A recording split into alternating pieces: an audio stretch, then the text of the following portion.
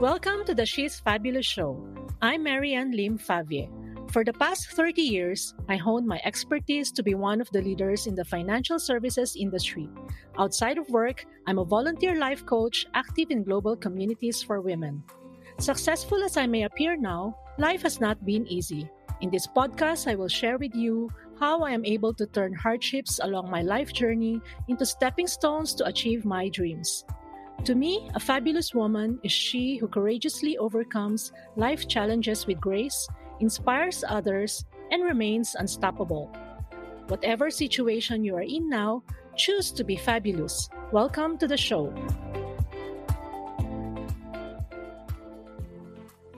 Hello, and welcome to She's Fabulous Show. In today's episode, I will be sharing some of my insights when it comes to entrepreneurship. So, this episode will mostly cover feelings that I had after my business started. We have actually done the launch. Of course, I cannot really relate my experience to you if I will not share, some background of how it all happened. So I remember when we started conceptualizing about the business. Okay, so I am involved in a few businesses, but in this particular episode, I'll be talking about Catapult, which is our business coaching business, okay, company. This particular concept started in our mind before, together with my business partner, when we came to a stage when we thought, after many, many years of being leaders in the corporate world, it is probably time to concentrate on imparting knowledge to others.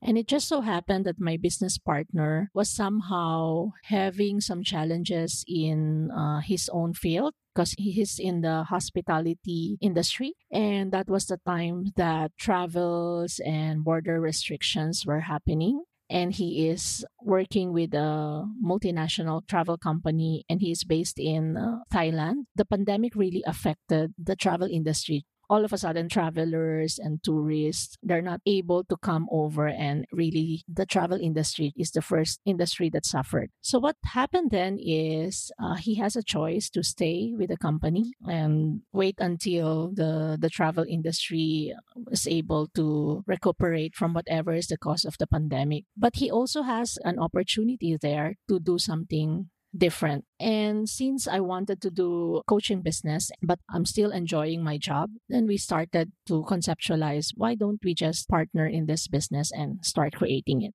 So the planning stage is, this is what we want to do. We are not particularly strong in this area. Then we started listing down what are the areas that we need to look into. Are there specific knowledge that we need to acquire? Then, of course, we also look at the amount of resources that we have if we want to open the business. We looked at what do we need? Do we do it virtually? Do we need an office? How do we incorporate? How can we open one in Singapore? And all those basics of how to set up the business. So the day we incorporated and finally it all came into reality that the business is there. Of course, you are so happy. Hey, we have done, like a big step. We were able to make the plans into reality and you just celebrate, the launching, right? But that is only like really the start of the whole entrepreneur journey, right? And the next day when you wake up, you get into the realization that the clock is already ticking, right? So, for example, of course, your expenses in the business starts on day one. If you're renting an office, of course, the rent starts on day one, and it's something that you cannot undo again. So, when reality hits you that, hey, we're really in business, of course, you get all the excitement. Yeah, let's do it. Let's put all our ideas into place. But what I learned through all these different stages is that it's not as rosy as you would paint it in your mind when you are in the dreaming stage, right?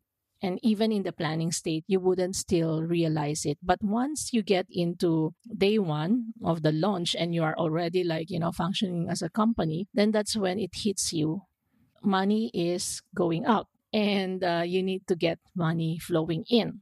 That's when you start realizing that business, no matter how nice it was, you painted it in your mind, it's never as easy. And every day you get to realize that there are a series of challenges that, you need to overcome.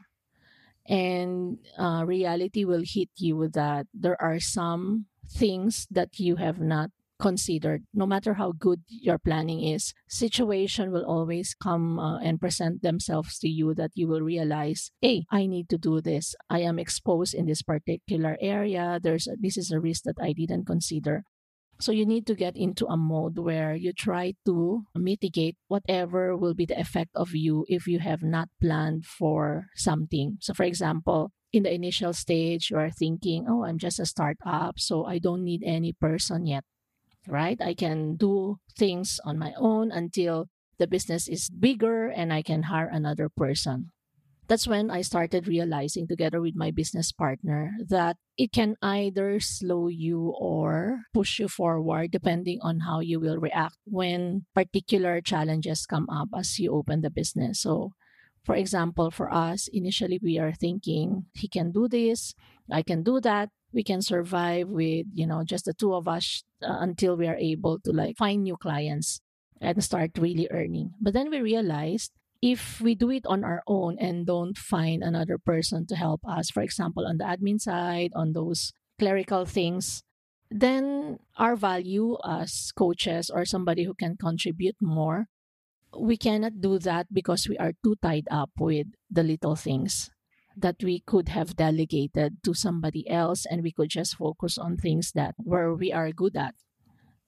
So you need to like adjust as you go along. The initial plan should not cast it in stone that it's not something that we can change. We need to like wait until next year. So my advice to those who are starting in business is that you always go back to the plan and adjust accordingly.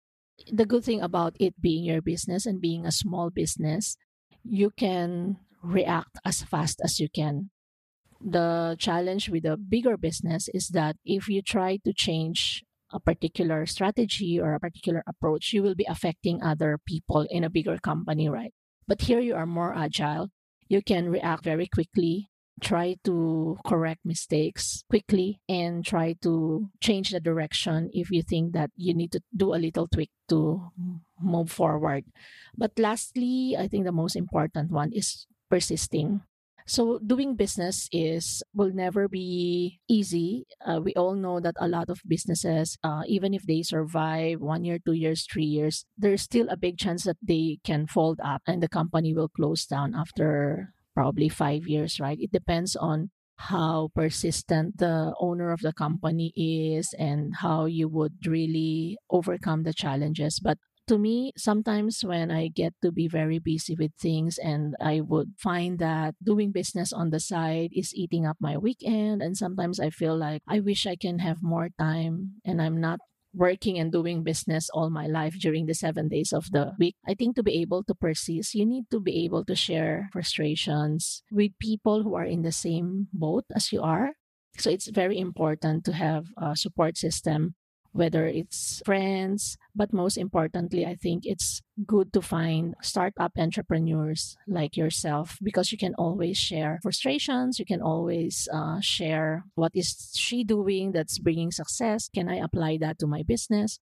And overall, like in a race, if you are with people, for example, in a marathon, right? There are people running beside you or in front of you or a person running behind you. It pushes you towards going forward, and you wouldn't think about just stopping or going against a direction.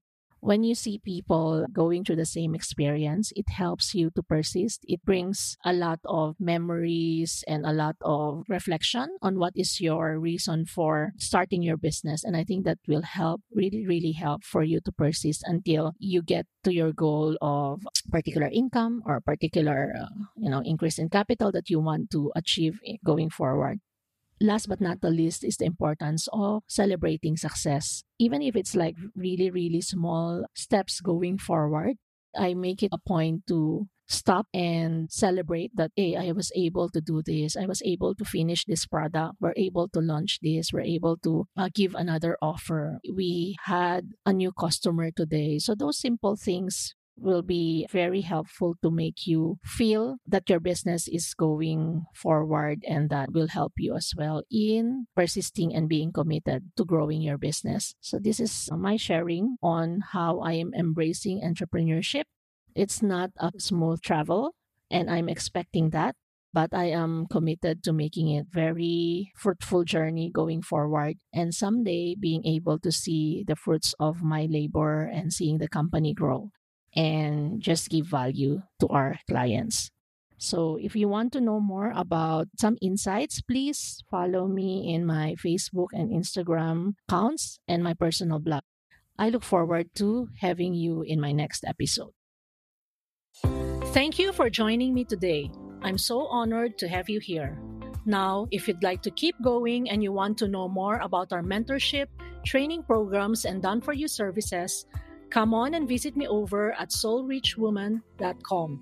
SOULRICHWOMAN.com. And if you happen to get this episode from a friend or a family member, be sure to subscribe to our email list over there, because once you've subscribed, you'll become one of my Soul Rich Woman family. Remember, life has no rewind button. Why continue to be ordinary when you have a choice to be fabulous? Sending you some inspiration, and I'll speak to you soon.